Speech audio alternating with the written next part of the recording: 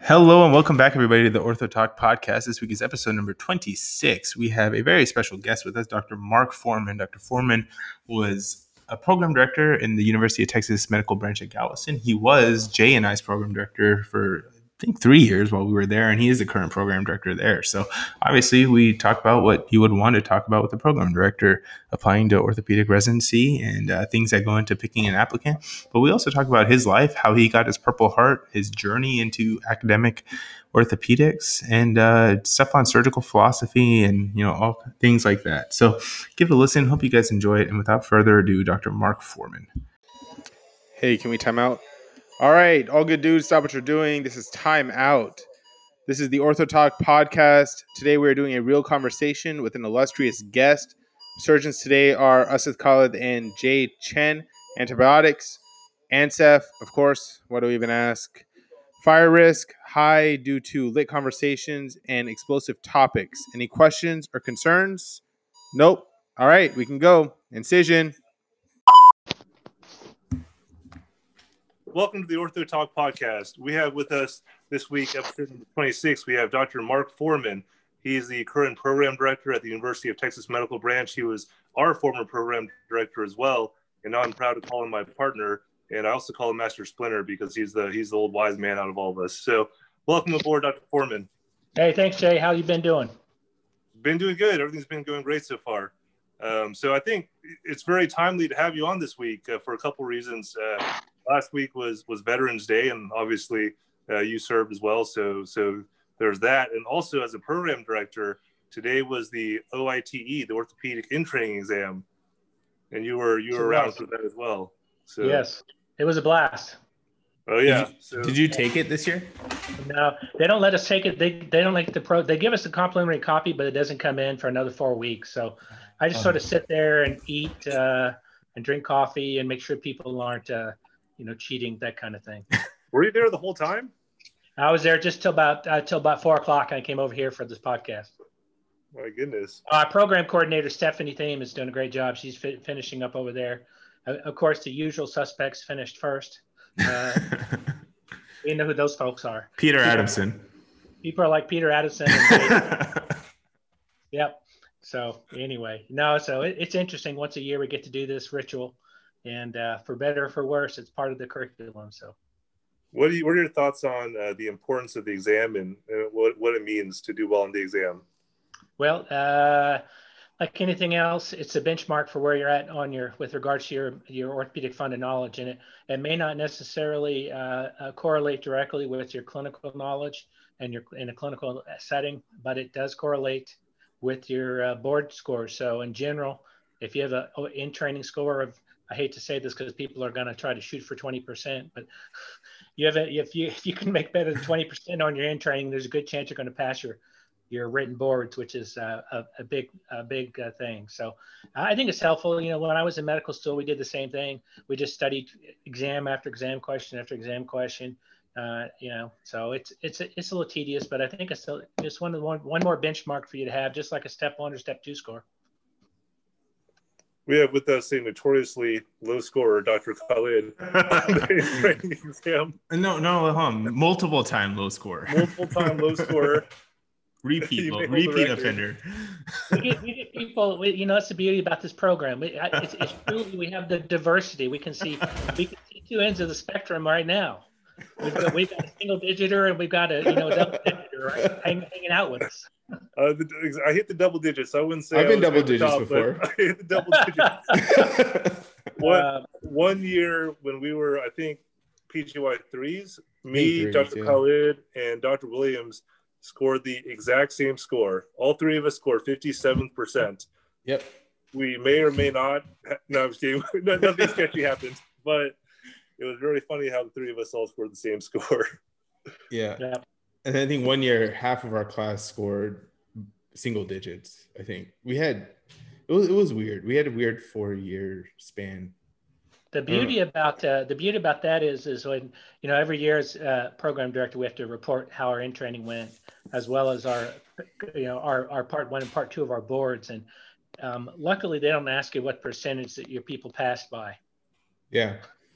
You just got It's no different than walking to the doctor's office and they say, you're the best orthopedic surgeon I know. And by the way, what was your rank in medical school? It was matter you have a C or an A, probably not, right? P equals MD, right? Yeah. P equals MD.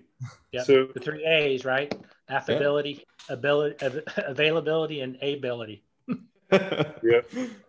So what strategies are there as a program director that we can improve kind of the OIT scores from year to year? What things can we do to improve those? Well, I think what you guys started, back when you were here and Ken Lamb and those guys, I think an hour-long resident-led session with going over as many questions as you can, ortho bullets or the AOS resident study, which we do, all those things. So it's one of those things where it's a weekly process, just like when I was training. One of my mentors said, in order to keep up with orthopedics, you need to read at least an hour a day, which I don't. But in general, it's one of those things where you have to keep up with it weekly. You can't just cram 3 months prior. It's got to be something you do on a routine basis, and you got to involve your colleagues so you can have some buy-in. Did you guys take the test all together this year? Yeah, we just we did the same as we used to do over in the library. Yeah, because I think some places, I guess it depends on what state you're in, but they're doing home testing and like. Oh no, we have every program had the option of doing it in person or virtual, and the last thing I wanted was 25 residents from all over, having problems with their software, having those issues. So it was much more user friendly to have everybody in one spot, and with everything was fine. We had all the precautions. We all had lunch, so it's good. We're going to do the same, hopefully, with our interview process too. Oh, really? So yeah. So all the faculty will be in the building, in our own separate, obviously its own separate offices, and we'll Zoom from here. But that way, once again, it builds a little camaraderie. At the end of the day, we have to get together anyway for our rank list and all those things. So cool. I've kind of heard that program directors kind of use their OIT average or scores kind of as almost like a measuring stick against other program directors. Is there any of that going on behind the scenes where you're like, oh, here at UTMB, my resident scored this and your resident scored that, or is that just hearsay? I've never talked to anybody about their in-training exams. So I may be an outlier, but nobody's ever asked me, and I've never asked anybody what they did in their training exams. We do sometimes on the cord meetings and whatnot discuss other issues, but that's not one of them. It really comes down to board pass rate. Once again, I could care less what you score in your training exam as long as you know well enough to pass your written boards, right? And so once again, that's the key. Everything else is gravy. Absolutely. Jay, did you think that it correlates? It probably does. I don't know. It was weird. I had a weird situation where I scored better on my OITs for like 3 or 4 years than I did on my actual board exam. So I don't know what happened to my board. I passed, but it was probably one of the lower scores. If you combine all the scores that I took, all my in-trainings and my board score is one of the lower ones out of all the tests I've taken. So it didn't correlate very much for me, but I think I had a weird situation where I just, I don't know. If it's possible to overstudy, I think I overstudied to the point where I was taking my board and I was just like not really feeling it too much. But yeah, it did not correlate for me very much. I think the process probably correlates the most. Like just being able to sit down and do the studying for the OIT or for the board exam. But the actual questions in the board exam were a lot, I think, more fair than the OIT questions. There seemed to be a lot less controversial than, like which of the 100 ways is the right way to fix a bunion, right? I know that one easy. It's pentacortical fixation. Pentacortical, exactly. Yeah. Until decacortical comes out. Tell you, anchors, that's the key. Just put a couple anchors in there and you'll be fine. No, I don't know. I thought it correlated a little bit, but I don't know. I think the process is what correlates the most. That's exactly right. It's getting in the study habits, right? Yeah. That's the key. And if you do that, then everything else, once again, should come along. If you're smart enough to get in orthopedics, you should be smart enough to pass your boards. Yeah. I don't know what the board pass rate is now. It must be it's still over 90, like 94% or something. So that's pretty good. And I think the oral boards are even higher than that now, right? I think it's like, well, it certainly is this year. Oh, that's true. Yeah. Nobody's nobody's mailing it to you. And you just did your research pretty recently. Yep. How did that go? What's the process for the research for everyone listening? I hate to, I don't want to jinx myself, but I'm really sort of mad at myself for studying so much. I mean, I literally went through all, the SAEs. I took a main certification virtual Zoom meeting with the AOS and went through all their high yield lectures and did all those things. And I probably could have walked in there cold and taken it and done almost as well. It was remarkably mundane. And I guess that's a good thing. That's wasn't any spine on it. There wasn't hardly any pediatrics. There wasn't any, very little oncology. It was really general orthopedics. It was bread and butter general orthopedics. And of course, I didn't do any subspecialty recertification. So, and so in that sense, I got another. Hopefully, I'll find out in December whether or not I passed. But it was much. I'd rather do that than go online and then read 3 articles and then take a test and 3 months later go online and do it again. So. Yeah, that's the other option, right? Is you pick out a few articles and one is longitudinal assessment, web-based longitudinal learning, which is once again sort of a process where I believe it's every 3 to 6 months you go in and once again read some articles and then take an open book test, but which is fine too. It costs exact same, interestingly enough. So. Yeah.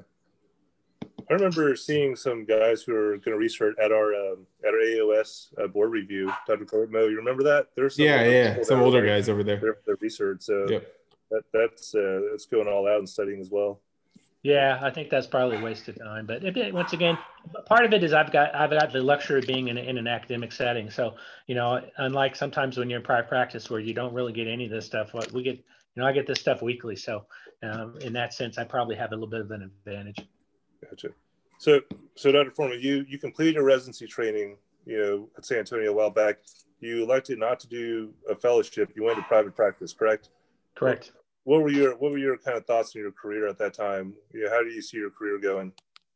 Well, I thought I was just going to go into private practice in a small little rural town in Southern Oregon and work for 20 years and retire.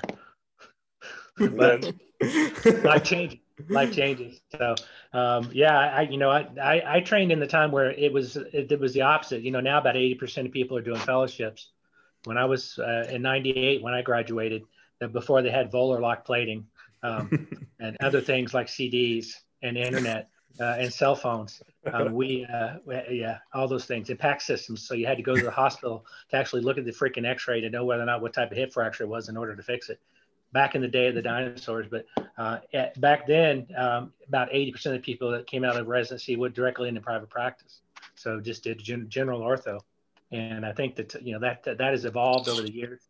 I think like everything else, things have really become subspecialized for a lot of the things we do, and I still think there's a role for it. I think there's a big role for general orthopedists in private practice in rural settings and even urban. But I think if you're going to do something spine, those kind of things, I think those deserve subspecialties, obviously foot and ankle, et cetera. I think you can still get, if you want to be a general orthopedist, I think there's a role for that. But that's what I did. So I went out private practice. I found a little town in Southern Oregon. Actually, how I got there, a guy I was working with named Larry Trick. Had been there for years.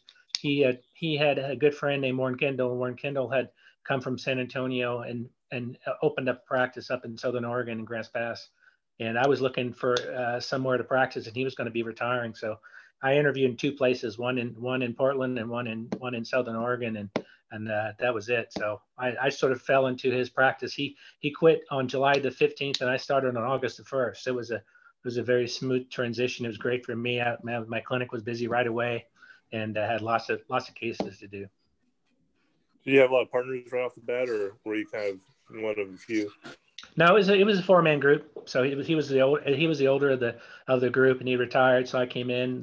We had one general guy, one sports guy, one total joint guy. Actually, one of the guys was hand. But so it was a very well established practice that I joined. And of course, like everything else, things change. So our practice split up in 2000 and 2001. We all stayed in town, but we went in separate ways. Me and one of the partners built a building across from the hospital, and we practiced until 2010. which case I decided at the time, I decided earlier to get back to Texas, trying to get back to Texas. I'm from East Texas. My wife is from Oregon. It took me about 7 years to convince her to move to Texas, but she saw the light eventually. Now she loves it down here, right? She actually enjoys Galveston. You know, we were in San Antonio, and she'd admit, you know, in Oregon, you can't get in, you can't go anywhere without looking at water somewhere, whether it's a river or creek or stream or the ocean. And so, you know, she sort of missed that in San Antonio. We love the hill country, but you know, it's sort of somewhat nice to be able to go over the causeway and be close to water again. So she's actually really enjoying being down here in Galveston. So when you were in private, did you guys own your own ancillaries, own your own building, like the whole gamut, have all that kind of stuff, revenue flowing in?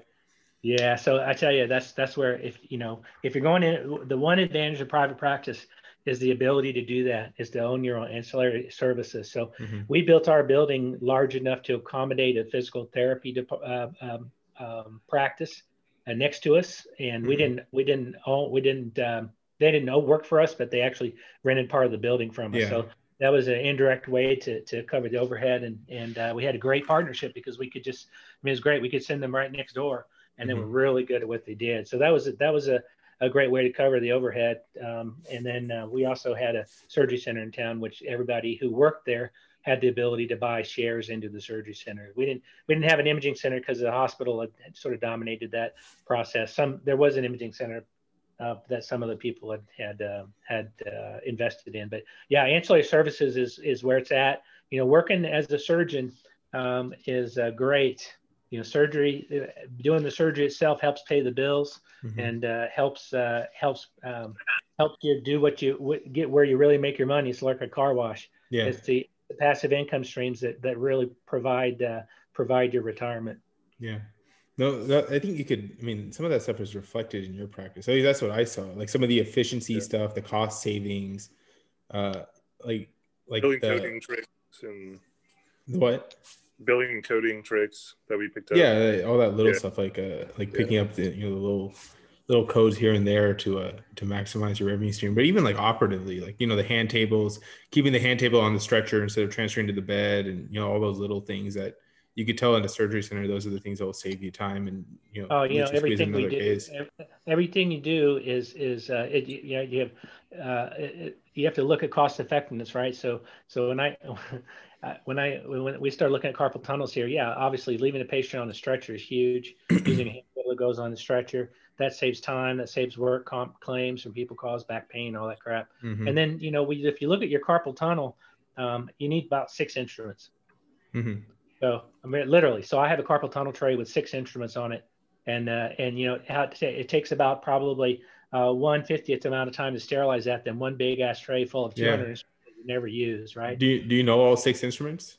Yeah, you Ragnell. I have pickups. I have a scalpel. I have blunt tip medicine balm scissors, and maybe have a second pair in case I drop one. That's it. Yeah, that's all I need for a carpal tunnel or trigger finger. It's a set of 5, and it's very easy to sterilize and process. So the other thing you look at is your expendables, right? So if you look at the cost of a Eschmark bandage, it is $3. You extrapolate that for whatever 100 carpal tunnels a year.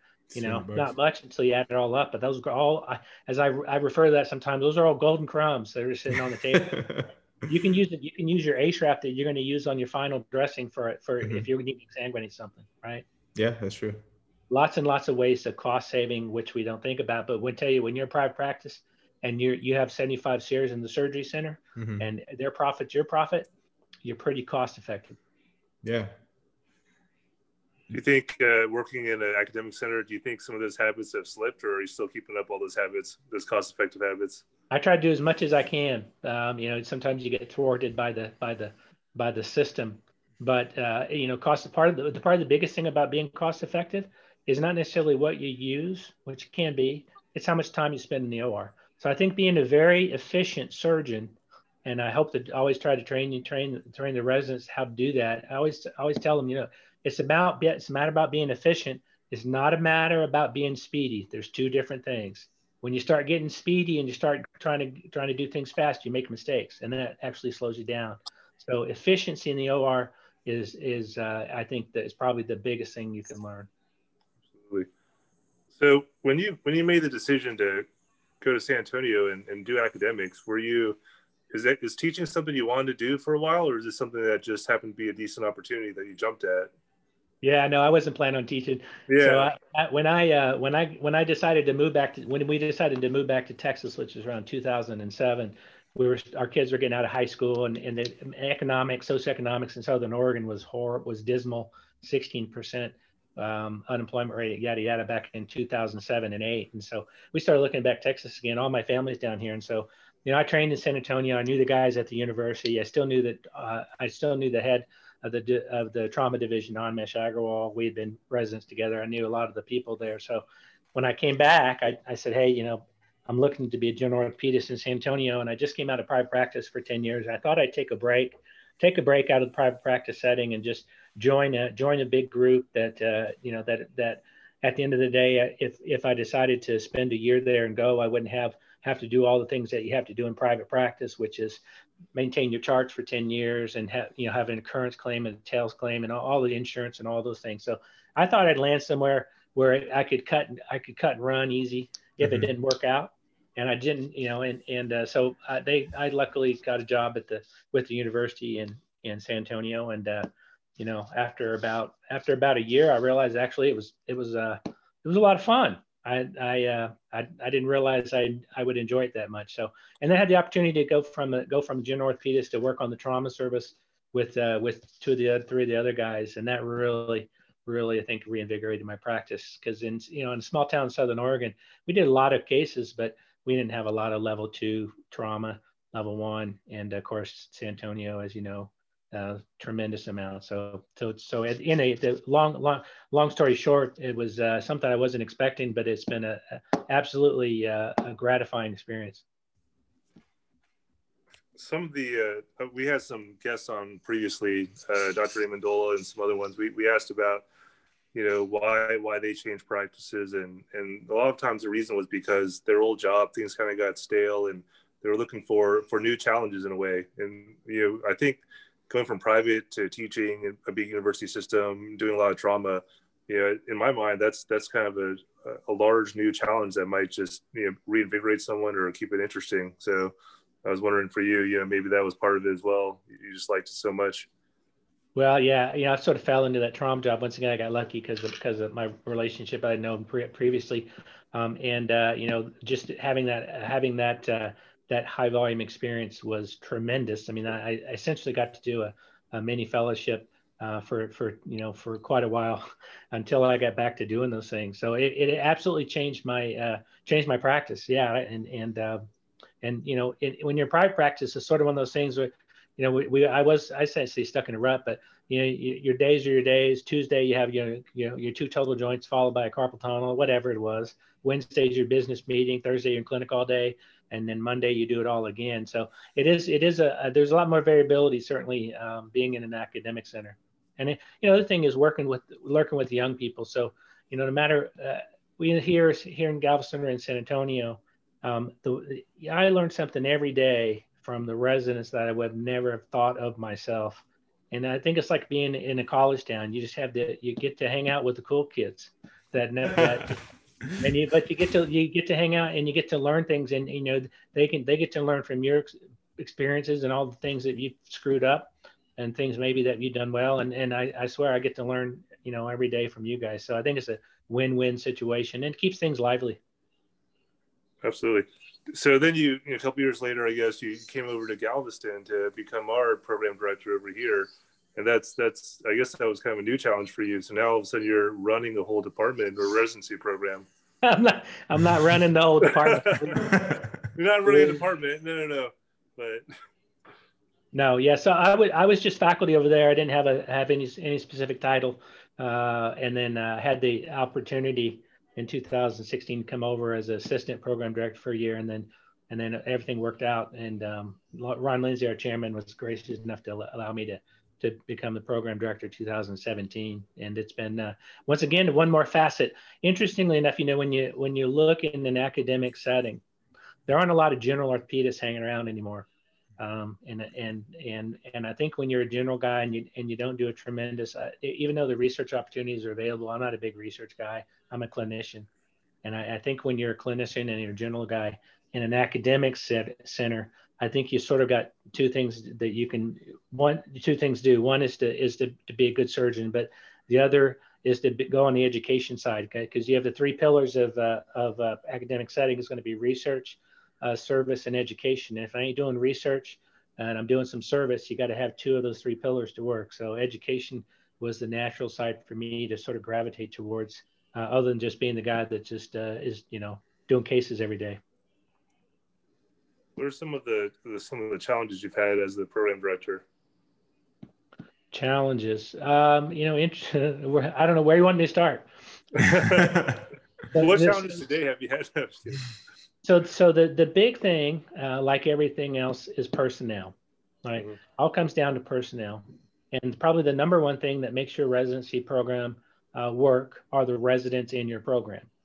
And so, having the ability to get residents and your people that want to be in your program that fit, and that will come out and be well trained and are trainable are the biggest things to do. On top of that is obviously you have to have faculty that are engaged and that want to be there and want to teach, and want to be in that setting. And there's a lot of places and there's a lot of folks that have been in places for a long time that get entrenched and maybe aren't as interested in teaching and education as some others. So I think having the right mix is important, in the faculty that want to be engaged. And one of the things that I think I'm proud about the most about this program is the fact that you and Dr. Lindemann and even Dr. Summerson, have signed on, even if you're only here for 3 years, and decide that you want to, go burn up the world somewhere else.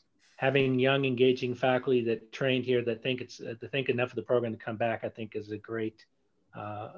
great predictor of future outcomes. I think there's been a lot of positive momentum in the program since you've been here, so it's been pretty good.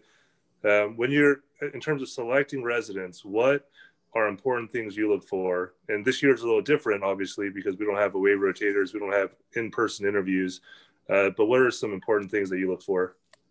That is a great question. And the answer is there's so many things that it's very hard to define. The first thing you look for, it's not what you look for, it's what you don't want to have.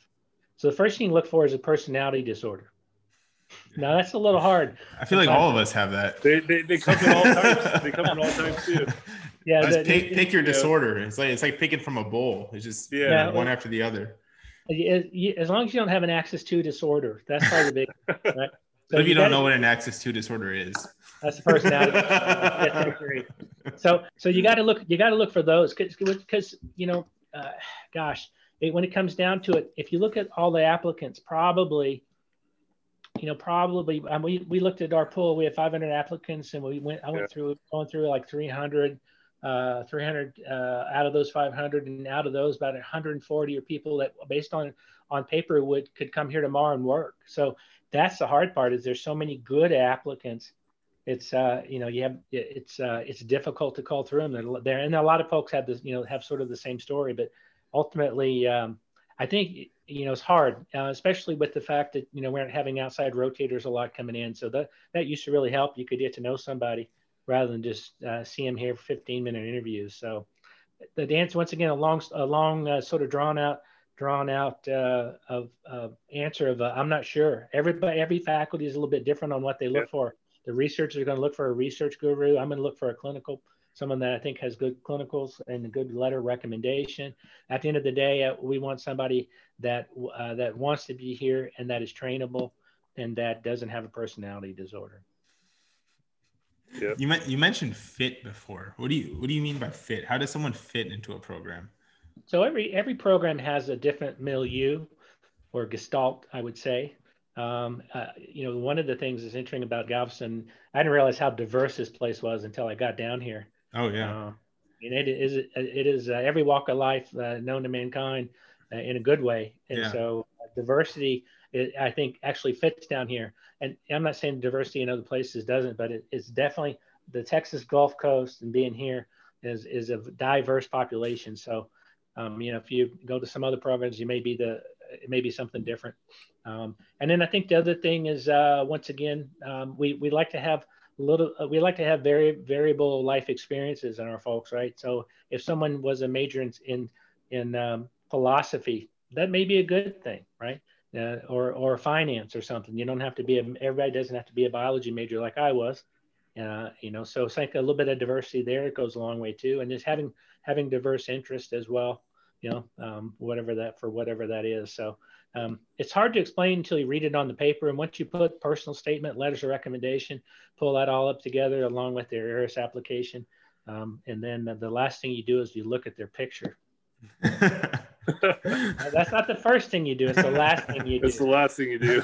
Then you're not biased. Then you look at the picture, you go, oh my God, no way. I take your picture and I put it on everyone's face, so I'm unbiased. So just like I did when I was studying for my written boards, I had that notebook with your picture on it. So. No, that once again we have such a great applicant pool that we have it's sort of tough because we have such a great applicant pool to pull from. There's just so many orthopedic slots that are available. So we got 15 applicants I think from our own program here, on top of everything else. So it's going to be a tough year for the medical students, I think. Yeah. Yeah. What do you think about using cutoffs, like step one cutoffs? Like obviously I'm not asking what the cutoff is, but what do you think about the process? Like, do you think that using a cutoff, you miss a few diamonds in the rough that, might fall through that filter? You do, but you also weed out a lot of charcoal. Yeah. Right. So the answer to that is that we have a relative cutoff that we use here in Galveston, but we still look at those folks that have less than what we ideally would like for a step one score, as long as they've improved on their step two score. Gotcha. Right. So you can have lots of paradigms in how you review those things. And you're right. There's some people that are not going to ever score above a 220 on that standardized test, but are going to be fantastic residents. Yeah. And I can think of 3 or 4 right now at the top of my head in this program that have that same process. And we're going to interview them because they're really good. They're going to be really good at what they do. So you got to pick all that with a grain of salt. But once again, like everything else, it at least gives you a little benchmark of where to know. Because if you have nobody with no scores, then you have no idea.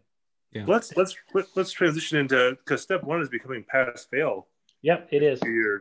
So there's going to be a period of time where you have some applicants who have a step one and some who do not.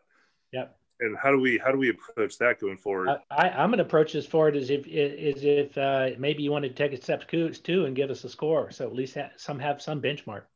Yeah. And it's like what we say here is that, and when people take a step one and they do a 260 and they don't take a step two because they're afraid they're going to do less or whatever, right? For me, it's a matter of I don't know. It's sort of a matter of personal pride. If you don't take a step two, but you did really well in your step one, it makes me wonder why you didn't take a step two, right? So are you not going to scrub that extra case just because you did one good case? I don't know. So anyway, I think it's helpful to have as many parameters and variables as you can when you look at a person's application. I think it's helpful for that. So it's just one more. It's one more thing to look at. What about letters of rec? What about what? Letters of recommendation Letters of recommendation, I think, are probably huge. Yeah. And the tough part is a lot of them once again sound the same. Yeah.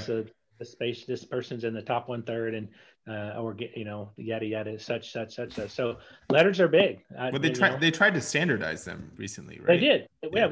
Well, and I'd probably say about 80% of the letters that came across this year have been standardized. So the CORD, Council of Research Development, residency directors has this AOA standardized letter where you check the box of 0 to 100%, and there's usually a paragraph or two afterwards that you can put anything extra that you would like. And I think it's a great idea, because otherwise, once again, it's all over the board. For somebody, it's the best medical student ever. Maybe another one that's average. So,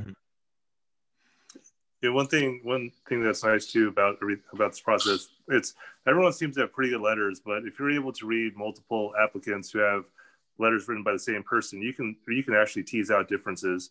So even though one person's letter may say very good medical student. Another person's letter from the same author could say exceptional medical student. It's just small wordings that really seem to make a difference. And I read all the letters from all the students at our school and all the ones written by you, Dr. Foreman. I'm like, there's definite differences in some letters versus others. So you can tease out a lot from letters, I think. Oh, I think so too. And there's some certain code phrases and things would be an excellent fit for your program, not mine. Yeah. That kind of thing. I mean, you're like, oh my God, we're okay. Would serve you very well. Yeah, we'll do very well in another program. That's not a good thing. Yep, absolutely. Yeah. It'd be interesting. So I guess we have a universal offer day coming up, and then we send out our offers, and depending on how many responses we get, we have the opportunity to send out offers to other people to fill those spots. So how many offers do we get to send out? Because we're interviewing 60 some spots, right? We typically interview 64 applicants for five slots. And we send out exactly 64 offers, or do we send out more? We send out 64 to start with, and then we see what our response rate is, and then we pull from the rest. I was just looking at that today. On our I've got about 140 people on our list that are potentially people that we would send out an offer to interview. So we've got a tremendous amount of, and some of those obviously aren't going to interview here because they're going to be interviewing somewhere else. Yada yada yada. Some people just apply because they want to apply to lots of places because I'm not sure why. But ultimately, I think there's a tremendous amount of applicants that once you go through, I think once again we'll have. I've never had the problem of not filling up our applicant interview slots. Absolutely. And then those will go in. So those will go in the 20th. We submit those on the 20th, I believe, and then I believe the 23rd is when all the medical students are going to respond yes or no. And at that point, then if we need to, we'll send out additional invitations. It's coming up pretty soon. So time really flies with this, and before you know it, we'll be doing our interviews. So you and I have been working on kind of behind the scenes interview prep with some mock meetings. So what's kind of the process that we've been doing to get ready for this? Yeah, well, luckily we've got a program coordinator that's pretty good on Zoom. So she's setting all that up along with Dr. Chen, who's our ex officio, non-unofficial Facebook, Twitter, Zoom, yada guy. He's our IT guy. He's our IT guy. He's our IT technical support. Oh, God. Yeah, he's technical support, and we call him Emperor Chen for that reason. With that in mind, so we've been doing virtual Zooms. And actually, this coming Wednesday, we're going to be doing with all the faculty. So we'll have all the residents available, and then all the faculty, and we'll be doing essentially 1 minute Zoom meetings just to make sure everything's ready to go. Absolutely. So you kind of touched on this earlier, and it sounded like you weren't too much of a fan of people sending out mass applications to a bunch of places, like applying to every possible program. Well, what it does is it hurts. What it does is it hurts the folks that don't have that stellar application, right? Right. So if you've got a big medical school class of 15, and 8 of the 15 are extremely good, and the other 8 are so, and everybody sends out the mass number, the people are going to get the responses to apply are going to be to interview are going to be the top 8. So right. which leaves the bottom 8 sort of in a bind because they may have gotten an interview otherwise. So I think the AOA court has also strongly suggested that they limit the number of applications. They haven't done that. They haven't set that up formally, but I think it really is a detriment to the folks that work really hard but don't quite they don't have quite that step 1 or step 2 score, or maybe letter of recommendation says they're above average, but they're not above average or exceptional. So I think it makes it tough for the folks that they're struggling. So I see that point of it. And I think you're right. If they set up a mandatory limit on the number of applications, that would change everything. Right. But until they do, I mean, you still got to apply to as many as you, I mean, you got to look out for yourself first, right? I mean, you can't kind of have that socialist kind of mindset. Sure. Right? I once again, I think at some point there'll be an algorithm which will come out and say, okay, if you have this score and this here, then you've got a 92% chance Right. of matching. I'm surprised that sound out already. Yeah, maybe you don't need more than 15, 20, Yeah. whatever, instead of 150 or whatever. What about what are your thoughts about limiting the number of interviews someone could accept? So if someone's got a stellar application and they have time to go on 25 interviews, but realistically they only need 10 interviews to guarantee a match, Yes. What about limiting that? Well, once again, that's those are the things that are not necessarily in the control of residency directors. So that's something that comes from the medical school population and those people applying, and maybe the AAMC and ARIS and those guys. That's where that needs to come in. And once again, I'm a firm believer in capitalism. So right now, it's eat or be eaten, right? Yep. So. Yep. If you're that stellar person, you want to send out 20 and interview in 20. I guess that's your prerogative. When I was a medical student, I interviewed at 15. I think I sent maybe 20 out, interviewed at 15, 10, 12, 13 places. And it wasn't because it was anything great. It was that I drove to the majority of them, put them all in a row because I was trying to be cost effective. Didn't fly to a single one. But that was back in the day. So, and then I, of course, you don't be surprised also that when it comes to matching, the medical student actually has the advantage, right? So the medical student can rank wherever they want to go as 1 through 20, and the programs can rank who they would like. But at the end of the day, if we rank you at number 1 and you rank us at 20 and you get down to 20, then that's, you have the medical student certainly has the advantage on that side. It's always funny that one of the things that the people talk about is, oh my God, how low did you go on your rank list, this year compared to last year? And that's one of the questions that we have to fill out every year for the ACGME. Oh, really? I'm not sure why, because we only rank people that come here. Yeah. I don't rank. We don't rank people if there's a consensus that we don't want someone here, they just don't get on the list. Yeah. But it's a huge thing, and some people say, "Oh, we got our top 10. We only had to go down to 10." Well, maybe you rank people that you knew were going to come there. Yep, there's definitely some game playing. Maybe putting in an outlier from somewhere where you go, okay, you're from Boston and you're coming to Galveston. Do you really want to come to Galveston? Well, maybe you do. I don't know. But all those things are taken into account when you put in a rank list. Let's transition to talking about developing residents for a second. So, a resident comes in.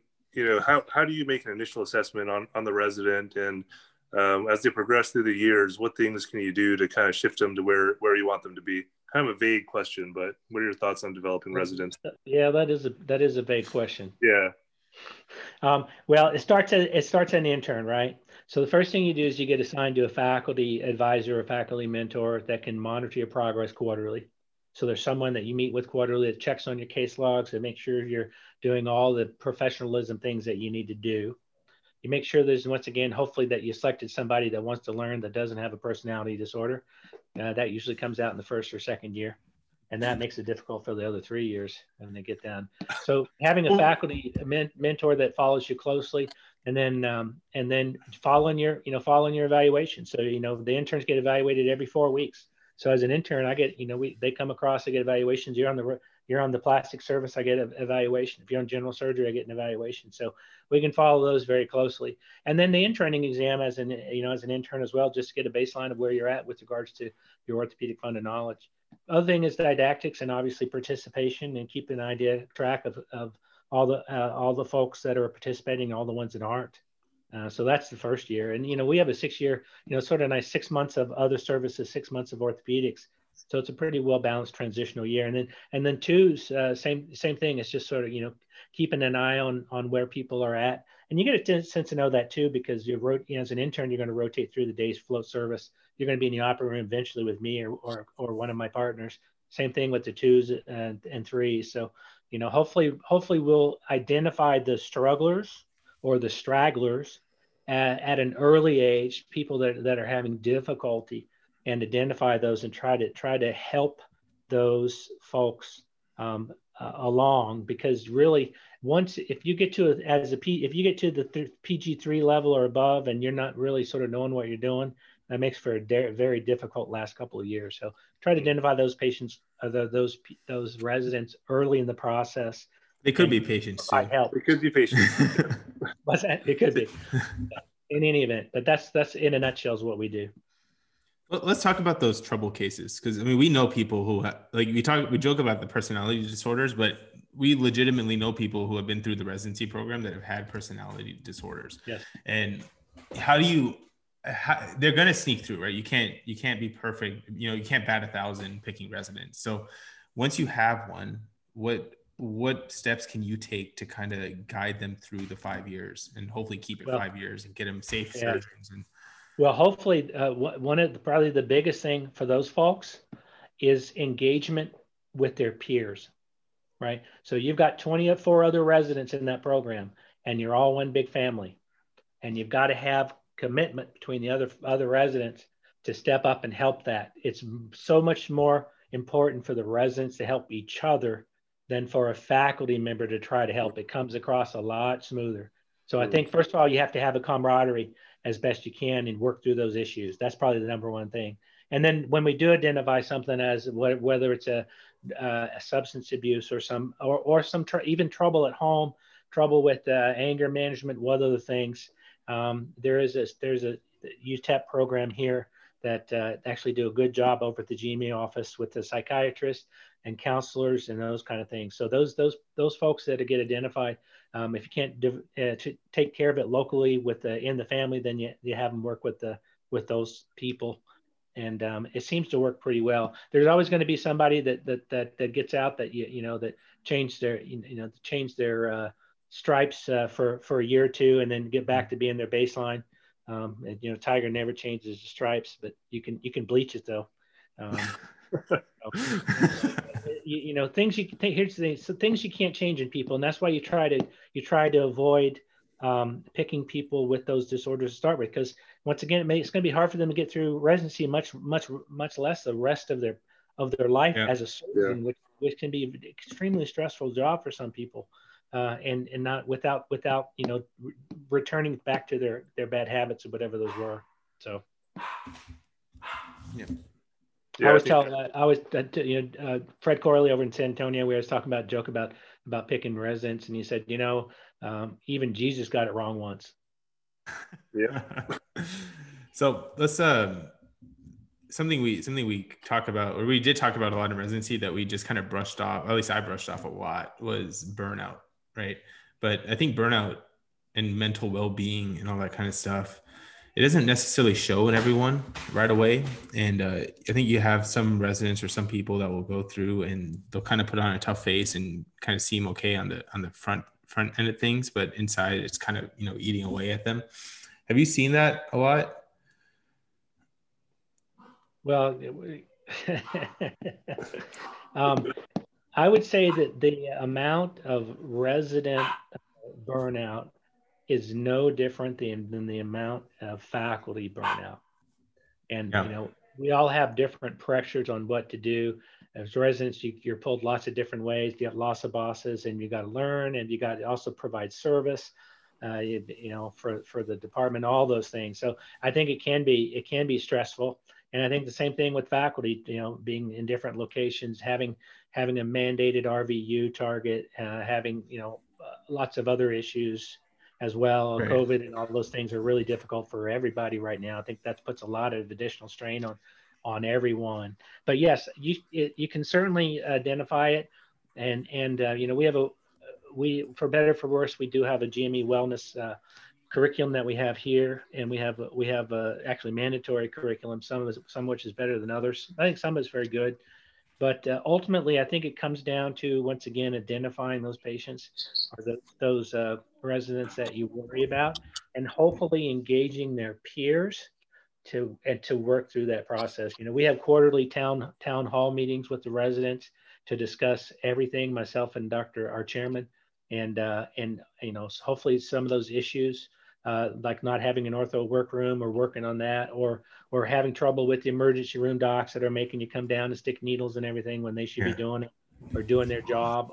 All those things at least the logistical aspects of it is one part of my job is try to ameliorate those things and make it simple to do your job, which is to learn. But it's always, I think it's, you know, it's one of those things. The more you talk about it, the more it's sort of like prostate cancer. The more you talk about it, the more you realize that everybody has it, but nobody dies with it. Right. Yeah. You know, but so here's my thing with burnout, and this might get me in trouble, but I don't really care because I don't have that many bosses above me right now. So You're I think, right. I'm trying. I don't care if they get me in trouble, whatever. Resident burnout, it's going to happen, right? And we talk about ways to decrease resident burnout, decrease the stuff that causes resident burnout. But I think the shift should be not decreasing the sources of burnout, but rather increasing our strategies to manage the burnout instead. Because you could take away the stresses of residency. You could yell at the ER doctors for not tapping a knee. But guess what? My first consult as an attending was to go tap a knee because the ER doctor wasn't comfortable doing it, right? And I can't yell at them because I'm new to the hospital and I don't want to be that guy and lose, my reputation in the hospital. So I go do it with a smile on my face and I take the consult and I cash it and I go home. Great. But it's not like your stresses end in residency. It's not like you graduate to become a faculty or an attending, and then all of a sudden things are peachy and rainbows. It's same thing, different job. You're always going to have the stress. There's always going to be someone above you hounding you, making you do stuff you don't want to do.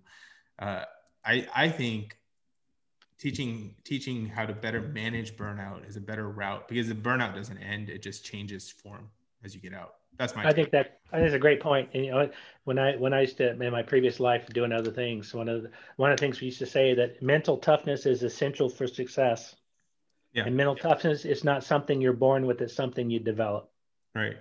Right. And however you do that is helpful, certainly. And I think part of it is just doing it long enough to the point where you know how to compartmentalize those boxes. So when your last case on Friday didn't go as good as you like, and you got the weekend to think about it, instead of hitting the bottle, you put that, you lock that little case and the key in the back corner of your closet, and then you go have dinner with your wife. Yeah. And you can worry about it back on Monday when it comes back to doing that stuff. But that part of that is just experience and time. But it's a learned process. Yeah. And I told Jay this, I think I've said it on this podcast before too, but all those little inconveniences in residency that piss a lot of us off, like going to do a consult you don't want to do, or, dealing with not having the right equipment in the OR, all that stuff, dealing with in residency is actually a pretty good time to do it because it's going to happen when you're an attending, unless, even if you're like Jay and you go back to where you trained and people know you and know how you trained, you're still going to have times where you're not going to have the right stuff. You're not going to have, the perfect setup for your case, and you have to improvise with what you have. Like, I don't have bone foams where I am. I got to learn how to build blanket towers and, all that kind of stuff, or manipulate the bed to make things work. Or, my radiology techs are horrible up here. No offense to them, but they're all fresh. So I got to learn, how to teach them how to take a right image so they're not taking 6 x-rays to show me the hip and a hip fracture. And giving me sarcoma. I agree. What I would say is this: you're going to have all that no matter where you work. Yeah. And the once again, you're never going to ever get rid of it all. Yeah. So, but you can sort of cut down on the ones that the calls at 2:00 at night to come ask for you. Oh yeah, for sure. That kind of thing. And that's the quality of life because they call you at 2 a.m. and you could have been sleeping. Is one thing too. So I think decreasing the amount of all the bullshit is a good thing. You're still going to get plenty regardless of how much you try to decrease it. Yeah, it never ends. The road goes on forever, and the party never ends. Absolutely. Yep. All right. Well, one more story from you, Dr. Foreman. Let's all hear about your Purple Heart.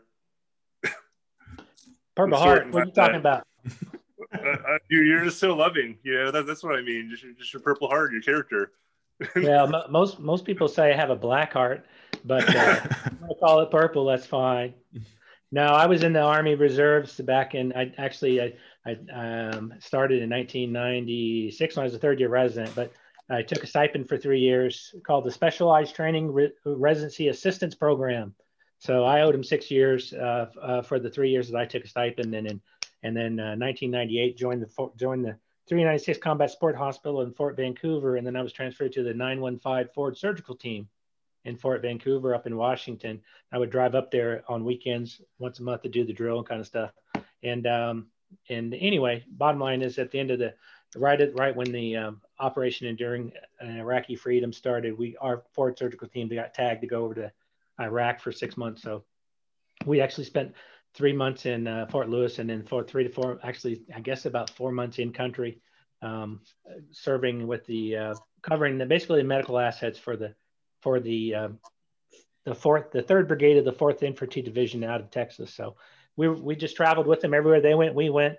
They got shot. We patched them up, and happened that one evening we were enjoying July the 3rd, actually the night before July 4th, and we were in Camp Balad, and people would come around the perimeter and would shoot off mortars, and one just happened to land on our area of operations. So we were 20 of us there. 10 had major surgery. I had just had a shrapnel wound to the hand. I call it my John Kerry Purple Heart, but ultimately, that's what happened. So it looking back on it, was interesting to be be overseas and do that. It's just one more thing to look at, and I really appreciate what you have here. So the good news is that because of that, I do get free parking at the airport. So. Nice. I figured that over the course of my lifetime, the amount of money that it cost me to be away from my private practice for 6 months, it'll break even. Yeah. Getting off of speeding tickets too, right? Yeah. Well, the nice thing, one of the things about being, previous,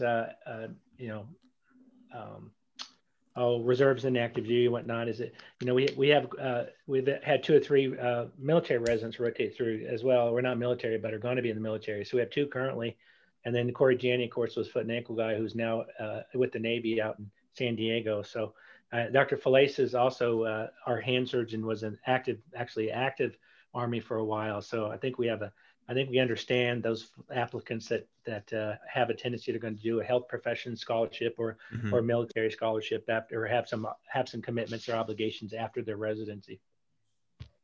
Yep, absolutely. All right, so, go ahead, Mo. No, I was going to say before we end it, there's 2 things that I took from your teachings, and I'm using it in practice, and it saves me like either headaches or my own personal anguish. One is calling patients the day after surgery and just chatting with them about, the surgery and how they're doing. Because I noticed when I first started, I didn't do that, right? And if there was a problem, they would try to get in touch with, me, but it goes through answering services, and I don't hear about it basically until their 2-week post-op appointment. But once I started doing it, either I know that they're doing well, so it kind of puts my mind at ease. And 2, if they are having problems, it's stuff that I can address right off the bat. And they, it helps them out and keeps them happy, I guess is a good way to put it. So that's one thing I think that, I use that you taught that was really, really good. And then 2, knowing when good is good enough, I think is helpful. And being in an academic setting for 6 years, you don't really see that side of it because you're taught to basically strive for perfection with every little thing. And sometimes at the detriment to, either OR time or anesthesia time, stuff that's not going to make, a huge difference, maybe like 1 or 2 points on an outcome measure, if that, but it's not going to make a difference in the grand scheme of things. And you're keeping them under for an extra, however much time it takes to get that one fragment perfectly reduced, when, as long as you get the general alignment right, it'll be just fine. So especially, being on my own up here, I think that's been really helpful. Just knowing what to accept and what not to accept. And those are my 2 points. One of the 7 deadly sins, right? Pride. Yeah. And when we get to the point in the operating room, we want that X-ray to look perfect. Yeah. Without changing somebody's outcome and having an extra hour, half an hour tourniquet time. So I think that's just a matter of experience and learning what's good enough. And I agree, that's something hard to know, hard to teach. I always sort of joke around, and some of my partners get pissed at me when I say it, but most of the orthopedic things, surgery that you do, unless you're doing some giant pelvis, you should be able to do in 2 hours or less. Mm-hmm. And if it's taking you more than 2 hours, then you're either doing the wrong surgery or it's just a really complicated surgery. But I used to always tell my scrub tech at 2 hours when I was in private practice to tap me on the shoulder and say, Dr. Foreman, it's been 2 hours. And when you get those tough cases like that, it's a wake up call. You go, oh, and you adjust fire accordingly, as they would say in the Army. With regards to calling your patients the night of or the morning of, that's something that I got from one of my mentors, Fred G. Corley, and he used to always ask the next day if you talk to the patient, and you'd say, yes, Dr. Corley, I talked to the patient, and he'd go, really? Oh, really? When did you call them? Okay, Dr. Corley, I forgot. But giving your patient a call the day of, if you're doing outpatient surgery, that evening after dinner, before they go to bed, or in the morning, it does exactly what you described. First of all, it's good customer service. Two, it puts out the fire that evening. Someone has nausea and they need a little Zofran. That's great. And then, it's a win-win for everybody, and it saves you a lot of hassle as well the next day, or that 3 o'clock phone call saying, hey, I got nausea. What can I do? And we could have taken care of it ahead of time. So I won't take credit for that, but I'll give that to my mentor, Fred Corley. I would say the most important thing I've learned is just the attitude of lifelong learning. Here you are, 10, 20 years in. I won't ask exactly how many years in, but you still learn something every day, I think. At least you try to. So I think that's a great habit to have. I would tell you that that comes easy when you're in an academic setting like this. It's harder in private practice. And I would say that for everybody, that I think if I could sum it up the best with my sort of perspective of what I do, I'm a PGY 27. Yeah. Right. And I'm learning just like you guys are every day as well. And hopefully, I always say I learned something, and something else has to come out of my brains that goes out the other side. But I always learn something. I may forget it the next day. Even if you're relearning, exactly. Even if you're the key to adult repetition. Yeah, exactly. All right, Dr. Foreman, what's your favorite bone? You operate all over the body. You must have a favorite bone. It must exist in the foot, I'd imagine. My favorite bone. I don't have a favorite bone. Anything but spine. No spine. I think that's fair. That's fair. All the bones. All the bones. As my email, my personal email says BBMFIX. Bone broke, me fix. I don't care where it is, as long as it ain't in the spine. That's the answer you get from a general orthopedist. Any bone. All right. Well, thanks for your time, Dr. Foreman. I'll see you next week. I'm pretty sure. So I'm sure I will. Yep. Good to see you again. Yep. Right. Thanks for coming on. Working on those 2 millimeter screws. I am. Constant learning. That's what it is. All right. You guys have a good evening. Thanks, Dr. Foreman. Have a good evening. And that'll do it for this week. Thank you, Dr. Foreman, for giving us an hour of your time. Hope you guys enjoyed that podcast and hope it was enlightening for you, especially for our applicants. Wish you guys luck on your current applications and process, and hope this helps you guys in some way. So if you guys like what we're doing, please do us a favor. Leave us 5 stars on your favorite podcasting platform. If you want to catch any of our old episodes, you can do so at our website, orthotalkpod.com.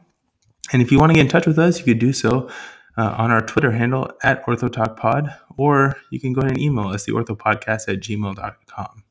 I hope you guys are having a good winter and good luck with your application cycle. And thank you guys for the opportunity.